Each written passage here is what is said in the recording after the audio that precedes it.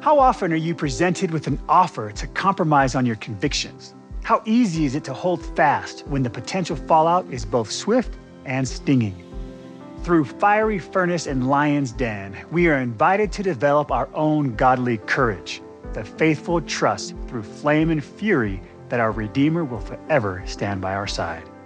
I invite you to join us in our study today and encourage each of us to request divine understanding that the Spirit can teach us individually and specifically. Welcome to Come Follow Up.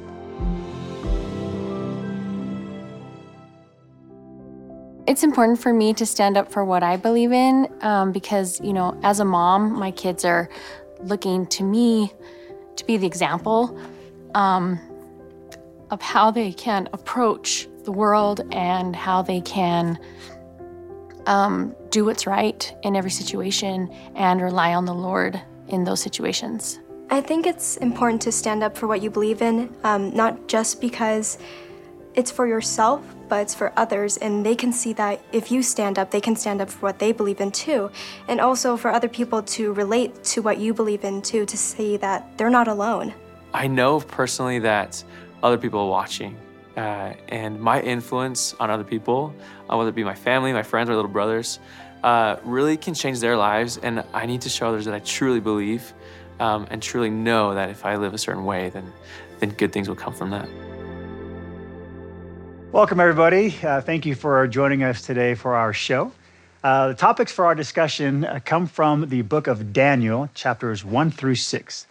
And the first topic is, I can trust in the Lord when my faith is tried. And the second topic is, the godly courage of Daniel.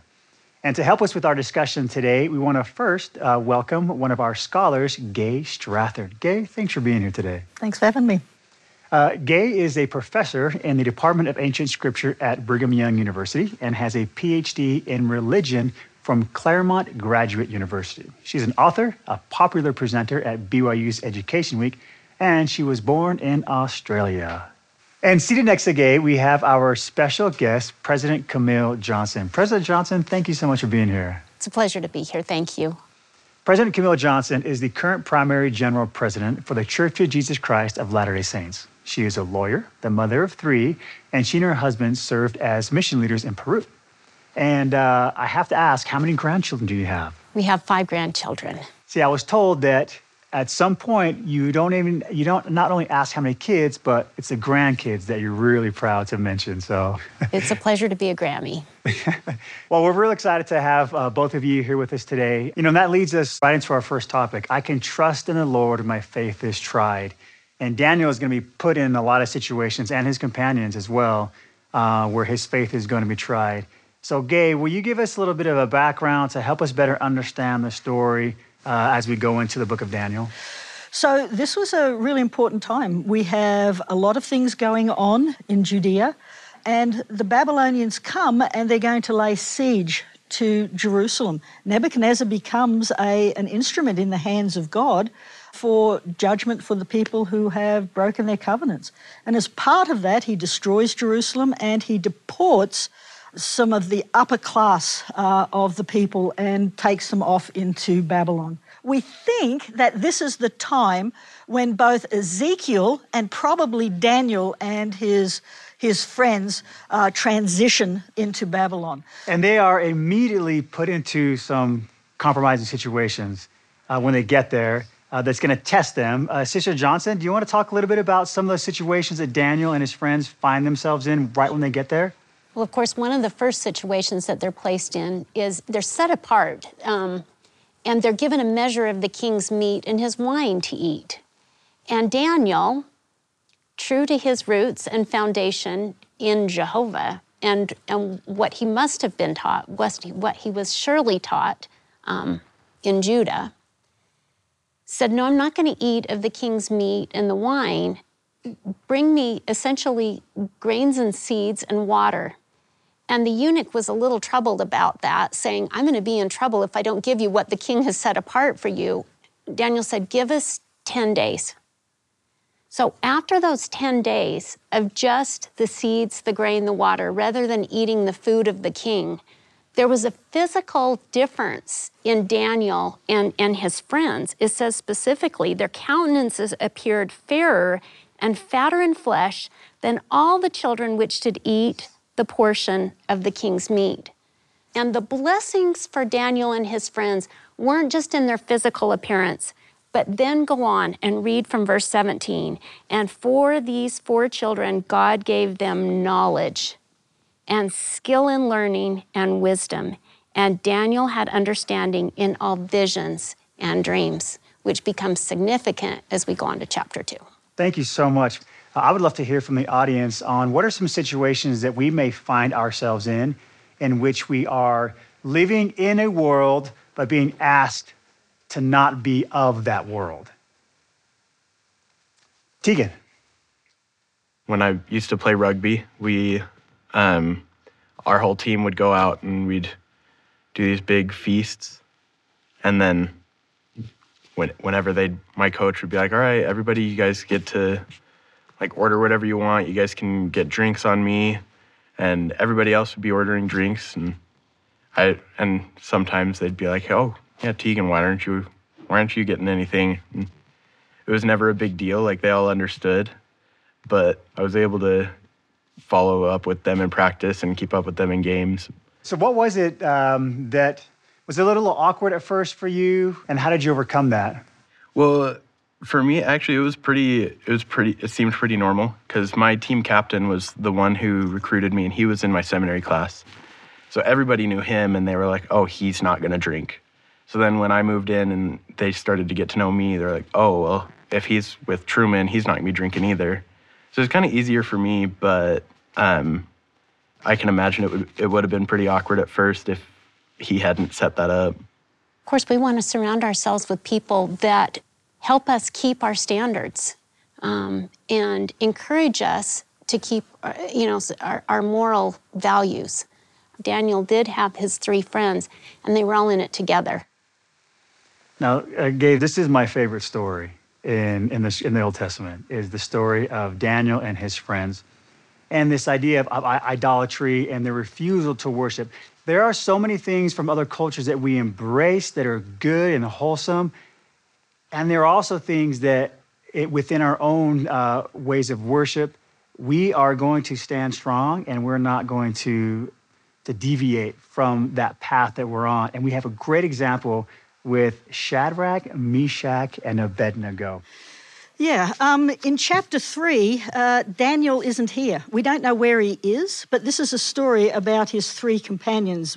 And so Nebuchadnezzar has made this statue, and he puts it up there and says, okay, this is law. You have to come and worship this statue, right?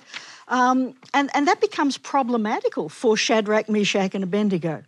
And so I love the language here because when they choose to make a stand, you don't immediately see the blessings from God, right? When they choose that, then Nebuchadnezzar comes back, you will do it. No, we won't. You will do it. No, we won't. I hope you're feeling the tension because that's really important there.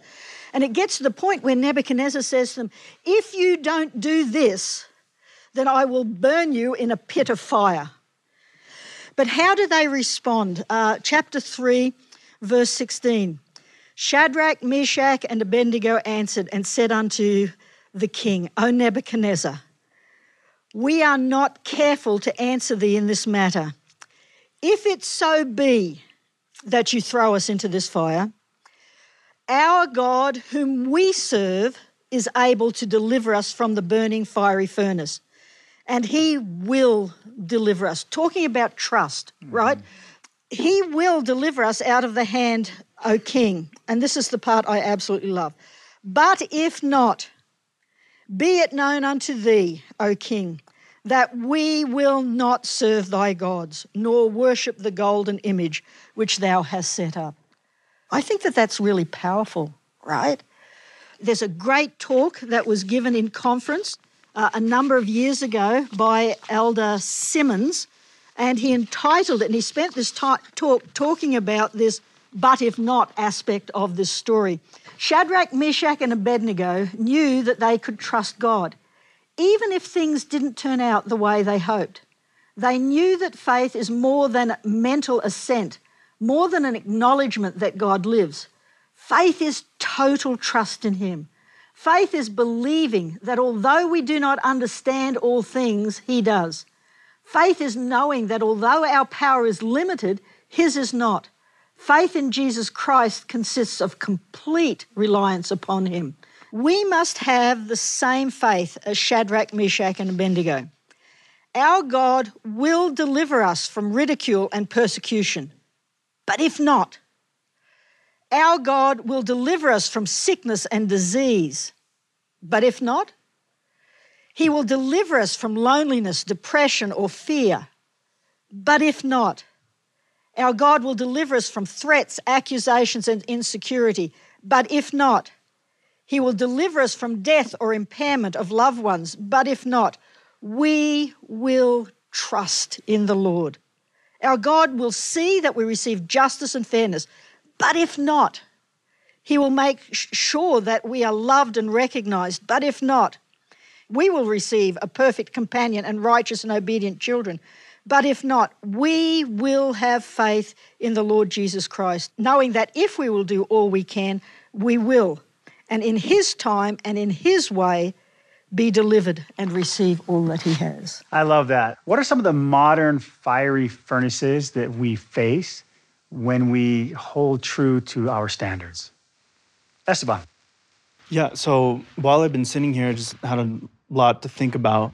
And actually, Gay taught me when I was in primary a long time ago. Gosh, that is a long time ago. Yeah. Right?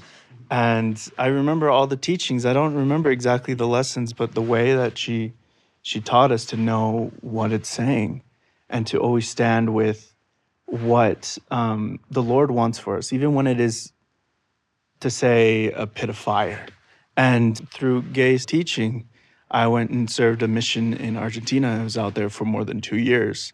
And during all those times, those teachings with talking with, the town drunk to say, we obviously deny drinking, but having that connection of standing out and being who you truly are, especially in the eyes of the Lord, had set me up not only with that in my mission, but also in my career. And because of all that learning and that teaching that Gay taught me when I was younger, I became an opera singer. I thirst for knowledge. And so I sing professionally all around the world. And I went back to my mission, sang in Argentina and Canada, California, other places. And with that, there's a little tradition at the end of every opera that we all get a toast and we all drink champagne. It's a little superstition that they all like to do. They drink champagne just to give, the opera a good send-off. But everyone knows that, Esteban doesn't drink. Let's make fun of him. And I'm like, do you know what? That is great because I love water. I love drinking water. I drink it all the time. And so that has stand out and made me completely different. And in the end, God blesses me with my voice, so that I may prove myself that I don't need a drink. I don't need to bend my morals to comply with everyone. God blesses me in the way that my gift stands out in the difference, and they look to my voice, which God has given me. Thank you so much. I love seeing these modern examples of some of these biblical heroes, and now we get a perfect example in modern times. President Johnson, here we have a wonderful example of some really righteous young men that we don't know the history of their upbringing, but we can make some assumptions based off of the choices they make. Yeah. So how do we ensure that as we're bringing up this next rising generation, that we can instill in them that faith that Gay just demonstrated, that no matter what you're facing, I'm going to stay true? Yeah, but if not, how do we instill that in our children? And of course, it's the obligation of their parents and their teachers and leaders to help them get to that point, but they have to do it on their own too. I had a thought the other day. There's a lot of transient information in my mind right now. I don't have to remember a whole bunch of things anymore because I have a cell phone and I can just Google search things and I don't even have to remember phone numbers anymore. But I do remember my home phone number when we had landline. So there was something about that phone number, the phone number home, that was deep in my mind and in my heart. I memorized it, right? And there is so much information out there, we can't take it all in. We can't commit all of that information to our hearts and minds. But it's critically important that the most important information is committed to our hearts and minds. Do I know my home telephone number? Do I know that I am a daughter of a loving Heavenly Father who sent His Son, the Savior Jesus Christ, to atone for my sins so that through the ordinances and covenants provided to us in the temple through the priesthood, I can return to my heavenly home? Do I know that number? Do I have my home phone number in mind? Daniel and his friends did. They knew Jehovah. They knew our Savior, Jesus Christ. They knew that under any circumstances, right, they would be protected and saved. Maybe not in the mortal sense that they were saved from a fiery furnace or from, we're going to get to this later, but a den of lions. But they knew that they were saved through the atonement of Jesus Christ. How do we get that into the hearts and minds of our children? We talk of Christ, we think of Christ. We make Him the center of our lives. When we renew our covenants each and every week through the sacrament, we recommit to make Him our focus. And I think these young men, Daniel and his friends, must surely have had parents who talked of Christ, who looked forward to the day that He was there. I didn't know I could love this story any more than I did, but just throughout this conversation, and hearing some of these experiences, thank you so much for sharing that with us. And so thanks everybody for participating in this first topic discussion. I can trust in the Lord when my faith is tried. I feel that what makes someone courageous is their ability to confront hard things consistently with a spirit of hope and faith. To me, courage is standing up for what you believe in or doing things that you may have a hard time doing. It's so important for us to stand up for what we believe in because our example can really light the way for others. The materials that we're studying today about Daniel are wonderful examples of those that stood up for what they believed in, and their example blessed the lives of others. There was a girl who was my age who was into some things consistently that were, bringing her down, but she didn't realize it. So as I introduced my beliefs about the best way to live and the best way to have faith, that was something that was so foreign to her, but as she tried it, her life changed, honestly, and she was just shocked. And so I really do have a strong belief that peculiar things can be really good things for the world. So the second topic we're going to discuss today is the godly courage of Daniel. And this is a story that most of us are familiar with when we talk about Daniel. Gay, do you mind giving us a little bit of background on the law that led to Daniel in this next predicament? Good, thank you.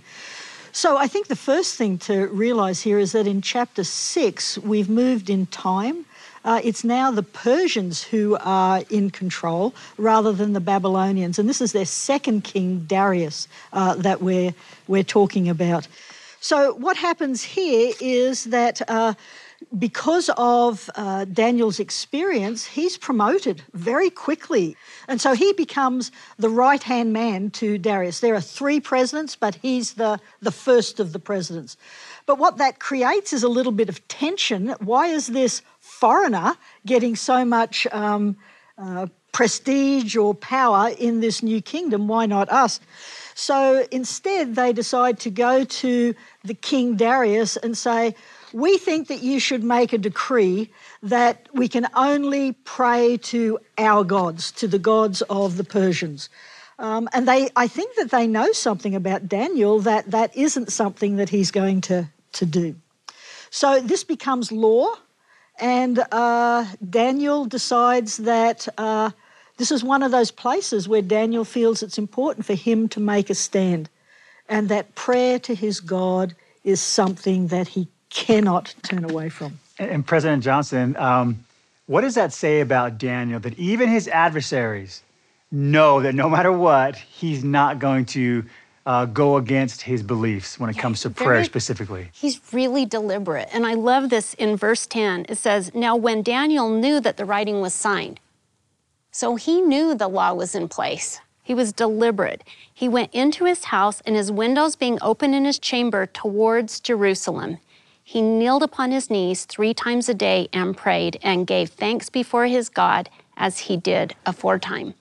That tells us that he developed a habit of prayer. He'd done it aforetime, and this law wasn't going to stop him from being deliberate about his prayers.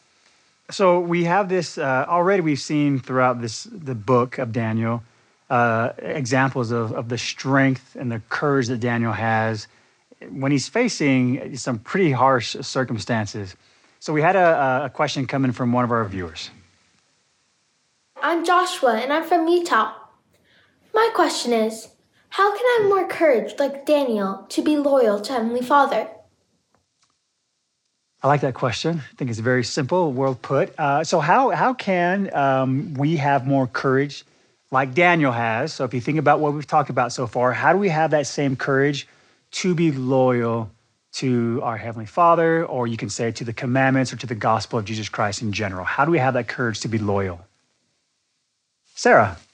Yes, I like Joshua's question, and it's a question that I've asked myself a lot during my life, and just seeing Joshua makes me think of when I was young, and the thing I've always loved to do the most is to paint and to draw, but I never would have imagined that I would be able to use that love and that passion to share my love for Heavenly Father. And a lot of times it takes courage to do it, because when you put a painting out, people immediately tell you with what they think of it. But there's always that doubt that creeps in before I share something. And I'm not sure if people are gonna like it, or what if somebody says something and it hurts, and it's hard to have courage to share it because it's so special to me, because I love Heavenly Father. And the artwork I create celebrates my love for Heavenly Father. And then I also know that people come back to me and say, thank you for sharing that. And I try to remember the people that were touched and just keep working on my talents. So my advice to Joshua is to develop your talents and share them. Sarah, you're seeking validation from the source that matters most, our Heavenly Father and our Savior, Jesus Christ, just like Daniel did. When all of the other comments are set aside, whose do you really care about? This is an offering to our Heavenly Father and the Savior. You're doing it through your art. Whose opinion matters? Theirs, right? And when you're seeking validation from them, then you have the courage to stand up and send out those strong messages and show your conviction. Thank you. Thanks again, Sarah. We have a really good example of Daniel. I mean, he's not just speaking these words. He's really showing his trust in the Lord by the actions that he's taking. President Johnson, do you mind just kind of tell us the story of Daniel and the lion's den? Sure. Okay, so King Darius has signed this law that was put in front of him by the princes and presidents that we think were probably jealous of Daniel. And so he signed this royal decree, and it's quite specific. It doesn't just say you can't pray. It says, if you pray, you're going to the den of lions. So Daniel knew what the potential punishment was when he deliberately got on his knees facing Jerusalem and prayed. And of course, these presidents and princes were watching for this and reported it to King Darius. And when the king heard these words, this is what it says: he was sore displeased with himself and set his heart on Daniel to deliver him. And then it goes on to say, of course, Daniel now sent to the den of lions, and the king says to him, I'm reading from verse 16, the king spake and said unto Daniel, thy God, whom thou servest continually, he will deliver thee. Consider Daniel's example to King Darius. King Darius is now pleading with Daniel's God to save him. And it goes on and says in verse 18 that he passed the night fasting and sleep went from him. So the king fasted and he didn't sleep that night in the hopes that the God that Daniel had been praying to would in fact save him. And that is what happened. So Daniel was sent to the lion's den. That stone was rolled over it and he was shut in there with the lions for the night. But the next morning, when the stone was rolled back, Daniel was there and he was just fine. And then said Daniel unto the king, O king, live forever. My God hath sent his angel and hath shut the lions' mouths, that they have not hurt me. For as much as before him innocency was found in me, and also before thee, O king, have I done no hurt. So no manner of hurt, it says, was found upon Daniel, because he believed in his God. I love that. It really shows the power of the example that, that when we live our lives the way that we're supposed to, it has a huge lasting impact on all those around us. So who in your life has shown you the power of being a good example? Shanae. The person that came to mind immediately was my mother. She was a convert to the LDS Church when she was 18, and her life leading up to her conversion was pretty rambunctious, as she would tell us. But everything in her life after I came along, especially everything I've known about her, has been just a complete devotion to God. And she has always been just the stalwart, never giving up on any of us, no matter what we've done or what we've been through. She's always been the number one person to be like, no, Sundays we're going to church. We're going to do all these things. So my mom is definitely that stalwart example to me. I'm sure Mom is very proud knowing that you still look at those teachings that she gave you as a child, and in your adult life, you're still implementing those things. Yeah, I'd like to give a specific example to what you're talking about, Shanae, here, about the power of mothers and things. And when I was, I don't know what I was, 9 maybe, my Christmas gift was a dog, a puppy. And his name was Tinker, and he loved me. Right, I'd come home from school, I'd go around the backyard, and there he was doing backflips because he was so excited to see me. And so that was just really good for my sense of self, right?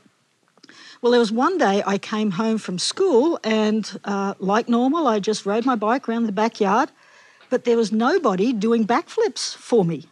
And I'm thinking, where's Tinker? Where is he? And so I was a bit worried. I was going out and trying to find him, but I couldn't find him. And so I was just young, but I remember kneeling at my bed and just very simple prayer. Dear Heavenly Father, please help me find Tinker. So I went to school, but it was a Friday, and on those days I didn't come home. I just got in the bus and went straight to the church. And then my friend came around and she said, Gay, isn't that your dog sitting on the front steps of the church? And I got up and I raced around there, and Tinker was standing on the front steps of the church. He had never been there, right? As far as I knew, he had never been out of our street, over a mile away, but he was sitting at church. This was God's way of answering my prayer. But as I've grown older and I've thought more about it, I've thought, why on earth did God answer that prayer? It wasn't a particularly important prayer, right? In terms of, it wasn't about my testimony, it wasn't about major life decisions. But one of the things that I've thought is this was evidence that God was aware of me, even as a young, unimportant person in a very, very small branch of the church. But he knew me. And although this wasn't a really, really important prayer, for me, it was, and I knew that God cared about things that were important to me at a very young age. I love how he cares about those small moments in our lives and what that can do for us going forward. Thank you so much. President Johnson, we've heard some really good examples from the audience about the courage that Daniel had. Does anyone in your life stand out as far as a modern day Daniel that you can tell us about? Well, course, our prophet, President Russell M. Nelson, comes to mind. He's stood out and stood up for the things he believes in, provides a beautiful example to us of relying upon the Holy Ghost. He's, in his 4 years as our prophet, has emphasized the fact that we're in the restoration of the fullness of the gospel of Jesus Christ, and he's relying upon continuing revelation from our Savior Jesus Christ to lead and guide and direct us. So I think he's a wonderful example of saying, I'll turn it to the Lord, and I'll trust in him. Thank you so much. Well, as we close up this final topic of Daniel and this discussion, I want to hear from one of our modern prophets. And we have a wonderful quote from President Monson talking about the strength of Daniel and what we can learn from him. And he says, of course, we will face fear, experience ridicule, and meet opposition. Let us have the courage to defy the consensus, the courage to stand for principle. Courage, not compromise, brings a smile of God's approval. And I love that. I love that we are accountable to a loving Heavenly Father. And when we face decisions, always remembering that we are his sons and daughters, I think will help us out in those choices. And thank you both so much for sharing with us your experiences. There's a lot that we still need to get to as we move on to footnotes. But this discussion has been wonderful, and our audience has been great. Thanks for sharing with us your testimonies and your experiences as we've talked about the second topic, the godly courage of Daniel.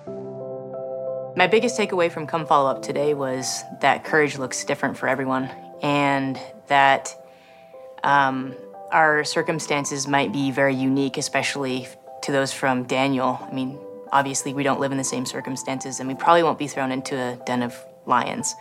But each of us encounters something that scares us every day, and we're given the opportunity to, divinely, I think, to encounter things that shape us. And we can, and it's an opportunity for us to lean into that discomfort and go to God for that courage and to continue evaluating and shaping our own faith in the face of opposition.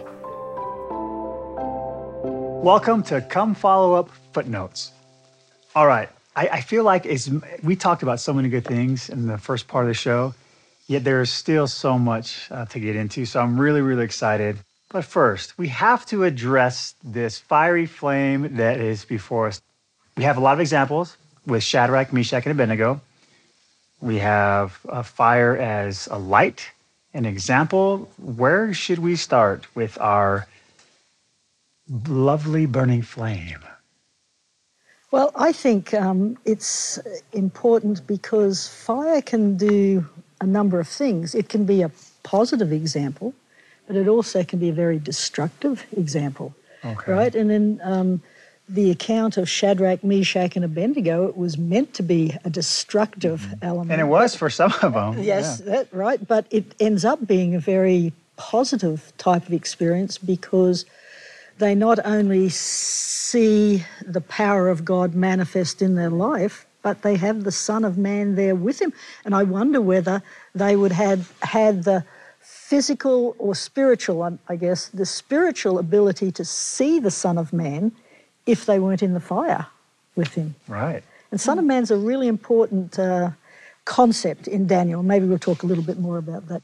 And I love it. And just to reference, in verse 25 of chapter 3, he answered and said, "Lo, I see 4 men loose, walking in the midst of the fire, and they have no hurt. And the form of the 4th is like the Son of God."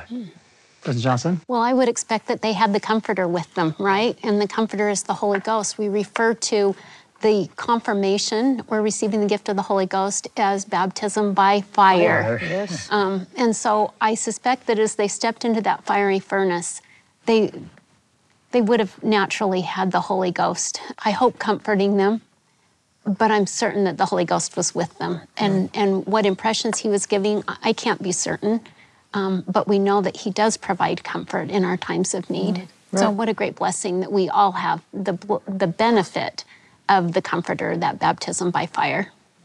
Something else we've talked about, the baptism by fire spiritually, but physically, fire is very cleansing. Yeah. It's purifying, getting rid of some of the impurities. For example, in gold, when you heat it up, it gets rid of those things. And so there's a lot of different analogies that we can take and draw from this example of fire. Okay, so there's one aspect of Daniel that we have to get to. As far as this dream, we see this theme of Daniel interpreting dreams, and there's some really quite significant ones that, if we're not careful, they can be overlooked and we'll miss it. And he does it several times. The first dream that he interprets, what really kind of puts Daniel in the light that draws attention to him. Gay, do you mind talking to us about this dream, and maybe we can walk through with President Johnson together on some of the interpretations of this dream? Absolutely. So Nebuchadnezzar has a dream, but he wants to know the interpretation of it. That's not unusual. But he goes to, and if we look at end of chapter 1, verse 20, and in all matters of wisdom and understanding, that the king inquired of them, he found them 10 times better than all the magicians and astrologers that were in his realm. So he comes up there and he wants to say, I've had a dream, but I want you to tell me what it is. And the religious people in his realm, his religious people said, that's not fair, right? You've never asked us to do this before. It's not possible, you can't do it. And Nebuchadnezzar's a little bit upset about that, and he's willing to take them all out until Daniel hears about it. Yeah. And again, I really find it so interesting that he's serious about understanding this dream, that he doesn't, because they want to know what the dream is. Tell us a dream. And he's like, no. It really shows that he's sincere. And we see that kind of with Darius as well, that they have this sincerity for truth, that when they see it, they make decisions that are based off of what they're learning. As we continue on with his dream, what else? What are some specifics that we need to know and understand about his dream? Well, one of the things I love about this part is Daniel is really bold. He goes in and says to the king, I can show you the interpretation. But then what does he immediately do? And this is verse 17. He went to his house, and he made the thing known to Hananiah, Mishael, and Azariah, his companions. He invited his friends to exercise their faith on his behalf as he went to fulfill this, as it turned out, very important responsibility that was going to save all of their lives. Are we drawing upon the resources that are available to us? Are we asking for others to exercise their faith when we have important tasks to accomplish? It shows it's a great exercise in faith that, just like with Shadrach, Meshach, and Abednego, just like with Daniel in the lion's den, they're taking that action, not knowing for sure, but they're exercising that faith and taking those first steps. Yeah. So we get into some of the specifics of the dream. There's a massive figure that has some very significant representations. What can we learn about that? Well, the statue or the image is going to become a statue is made up of different types of metals, right? We have the first one is the metal of gold of the head. Then we get kind of the chest and the arms are silver. The torso is brass, and then the legs are iron, and then the feet are iron and clay. So clearly this image is trying to tell us about different aspects. It's not a single unified image in this dream, but it has parts to it. And so Nebuchadnezzar wants to know, what do these parts represent, and why is God giving him this vision? So it's like a Frankenstein, if you want to call it that, version of this statue, and each statue representing, if I'm correct, one of the different worldly kingdoms, right? Based off of the different metals. And then President Johnson, we get to this this stone that is going to come along and destroy these worldly kingdoms. Do you mind talking to us a little bit about the stone and what it represents? Yeah, well, verse 34 says that the stone was cut out without hands, and it smites the image and it breaks. But we know that the stone that was cut out without hands is the gospel of Jesus Christ rolling forth into all the world. It talks about that stone becoming a great mountain and filling the whole earth. And we see this as a prophecy being fulfilled as the gospel has been restored and it is filling the whole earth. Is there some significance to that it's cut out without hands? What do we learn from? Yeah, that's the that? contrast to what the image was, because all of the parts were man-made, okay. right? And I think it's important that we maybe kind of go through what each of these metals represent and what they're being told, because fun. I think that makes a lot of sense in terms of what this stone is doing. So the gold here is a representation of Nebuchadnezzar and his kingdom, his Babylonian kingdom. And of course that would be important for Nebuchadnezzar to see, I'm the head and I'm gold and all of those kinds of things. But this is a story that as great as your kingdom is, it's not going to last. And so the Babylonians are going to be replaced. Makes you wonder if Daniel was a little afraid to tell that part. Like, I don't know if I want to tell him that part. So we have the silver here is Persia. And we see in the book of Daniel as we make this transition from the Babylonian kingdom to the Persian kingdom. Then when we get to the thighs of brass, most scholars look at this and see this is probably a representation of Alexander the Great and the Greek empire that he builds up. And it is as great as it was. And it united East and West in ways that never happened before, but it is not going to last. Yeah. And they're going to be replaced by the Romans. The Romans thought that they would last forever, right? So that they would live forever in glory and by having a kingdom that would last eternally. But this is a thing saying, no, you're not going to last. And then we get the feet here, which are a mixture of clay and I've forgotten what the other one was, iron, so that they're not mixing. So these kingdoms here are representing the heirs of the Roman kingdom. And a lot of people see this in terms of the European kingdoms that develop up there. But none of these are lasting.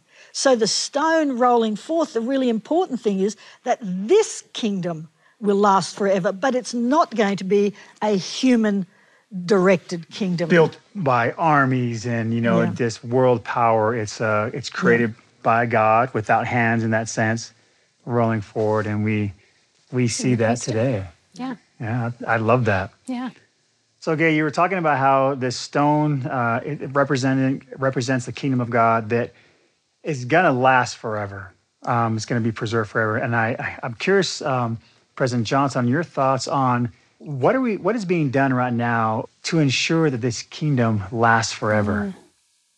Well, it's critically important that our children understand their connection to their Savior, Jesus Christ.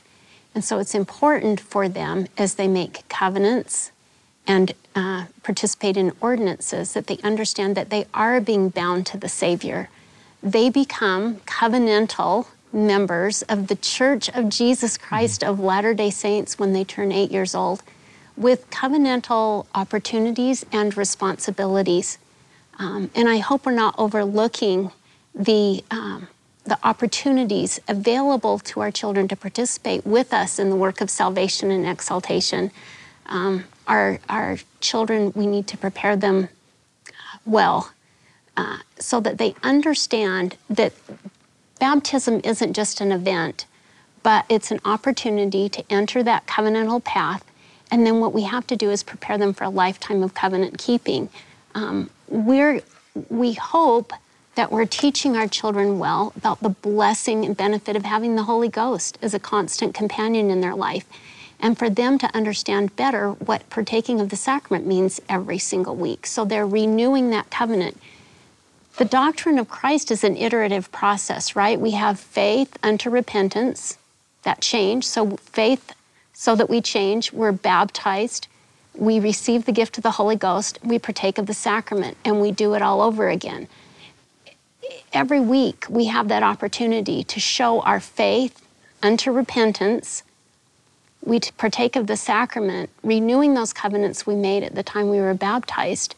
And for our children to understand that it is an iterative process. We're going to do it over and over and over again. It's not a one-time and you're finished kind of thing. And then having them look forward to the ordinances and covenants that are available to them in the temple.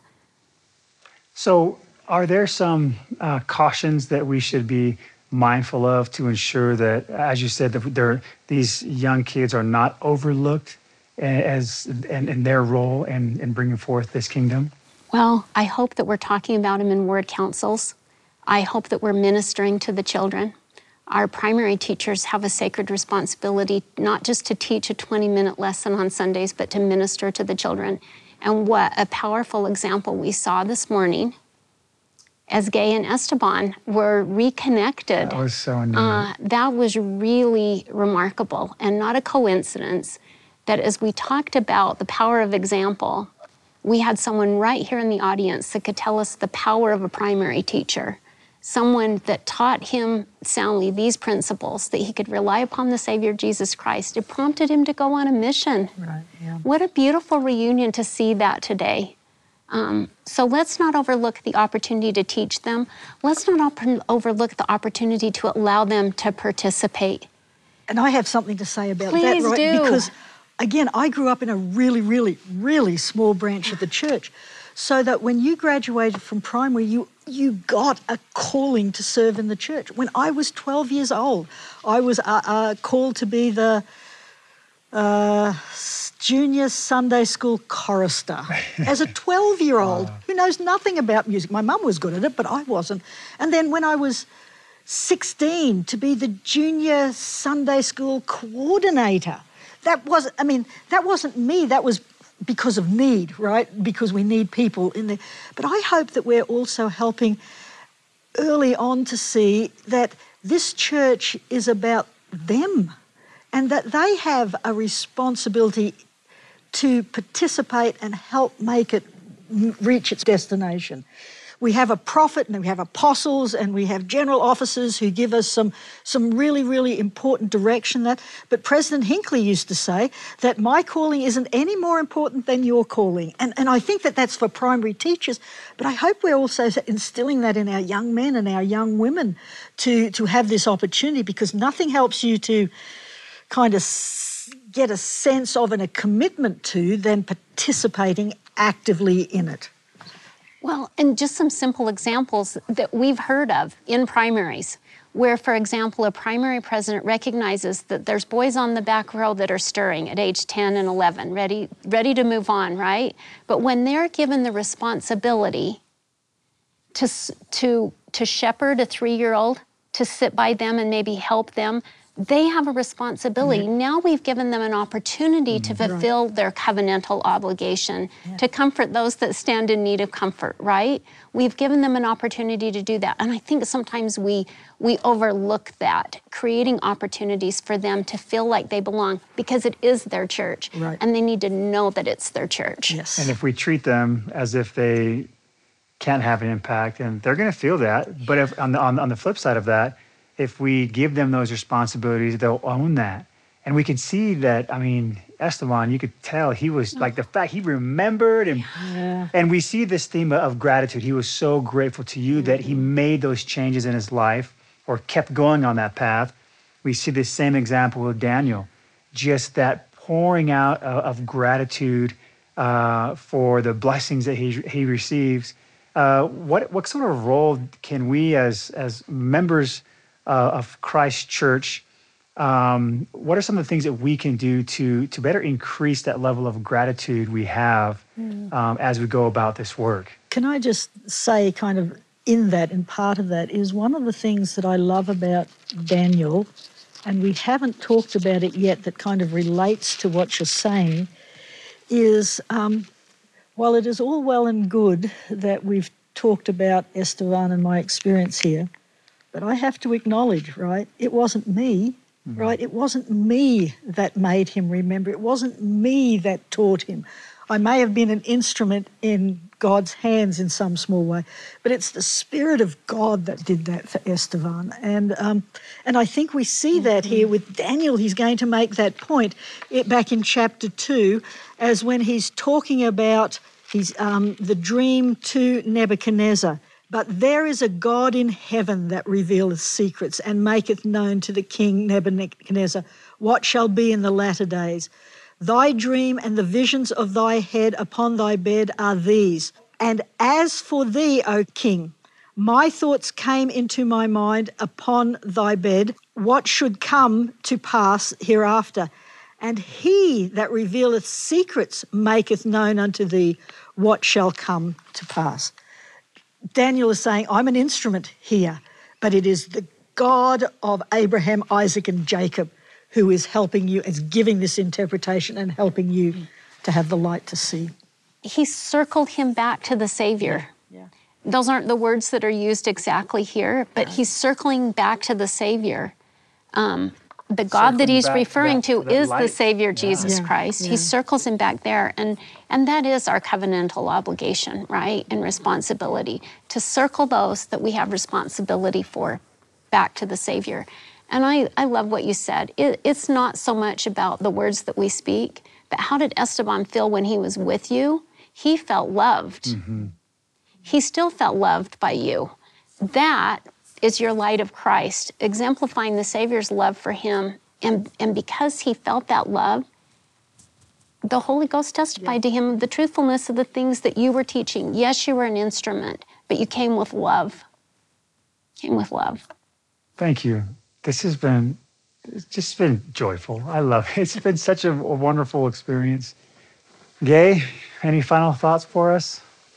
My thought is, as I read Daniel and have the thing that has stood out to me in this reading is that God is in control of all things. He's in control of political things. He's in control of spiritual things. But he is the one in control. It's not Daniel. It's not Shadrach, Meshach, or Abednego. It's him. And so my thought is, am I willing to let him be in control in my life? And that's a struggle for me still. I still have parts of me who think, I want to own this. But can I get to the point where I'm willing to give up my will completely to his will, knowing that that's how I'll become the real me, the eternal me. And that's an ongoing journey for me. Thank you so much. Amen.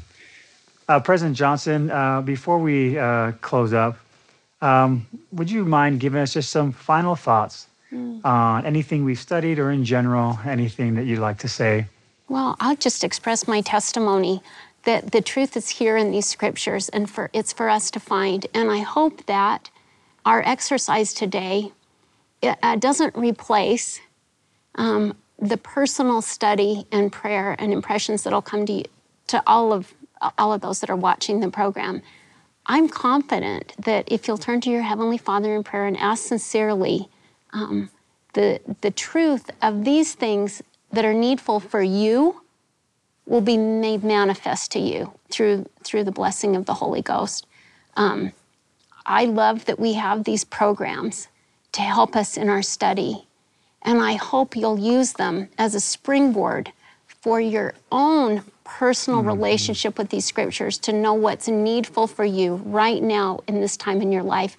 And I testify that the Savior is in these pages, and that as we read and understand these stories, asking for heaven's help, we'll come to know our Savior better. And I leave my testimony of him, that he's real, that he lives, that he loves us and wants us to return home. Thank you both for joining us today. We know that you're both very busy and your time is precious, and so it means a lot that you would spend some time here with us today as we've talked about these amazing stories and how wonderful it is that at the end of the day, it all comes down to our focus on Jesus Christ and the light he brings into our lives. This has been a wonderful experience as we've talked about our two topics. I can trust in the Lord when my faith is tried. And our second topic, the godly courage of Daniel. And thank you all for being with us today. We want to continue to invite and encourage you to follow through on any prompting or feelings you may have had that come to you from the Holy Ghost. Thanks again, and please join us next week for another episode of Come Follow Up. Come Follow Up is a production of BYU Broadcasting.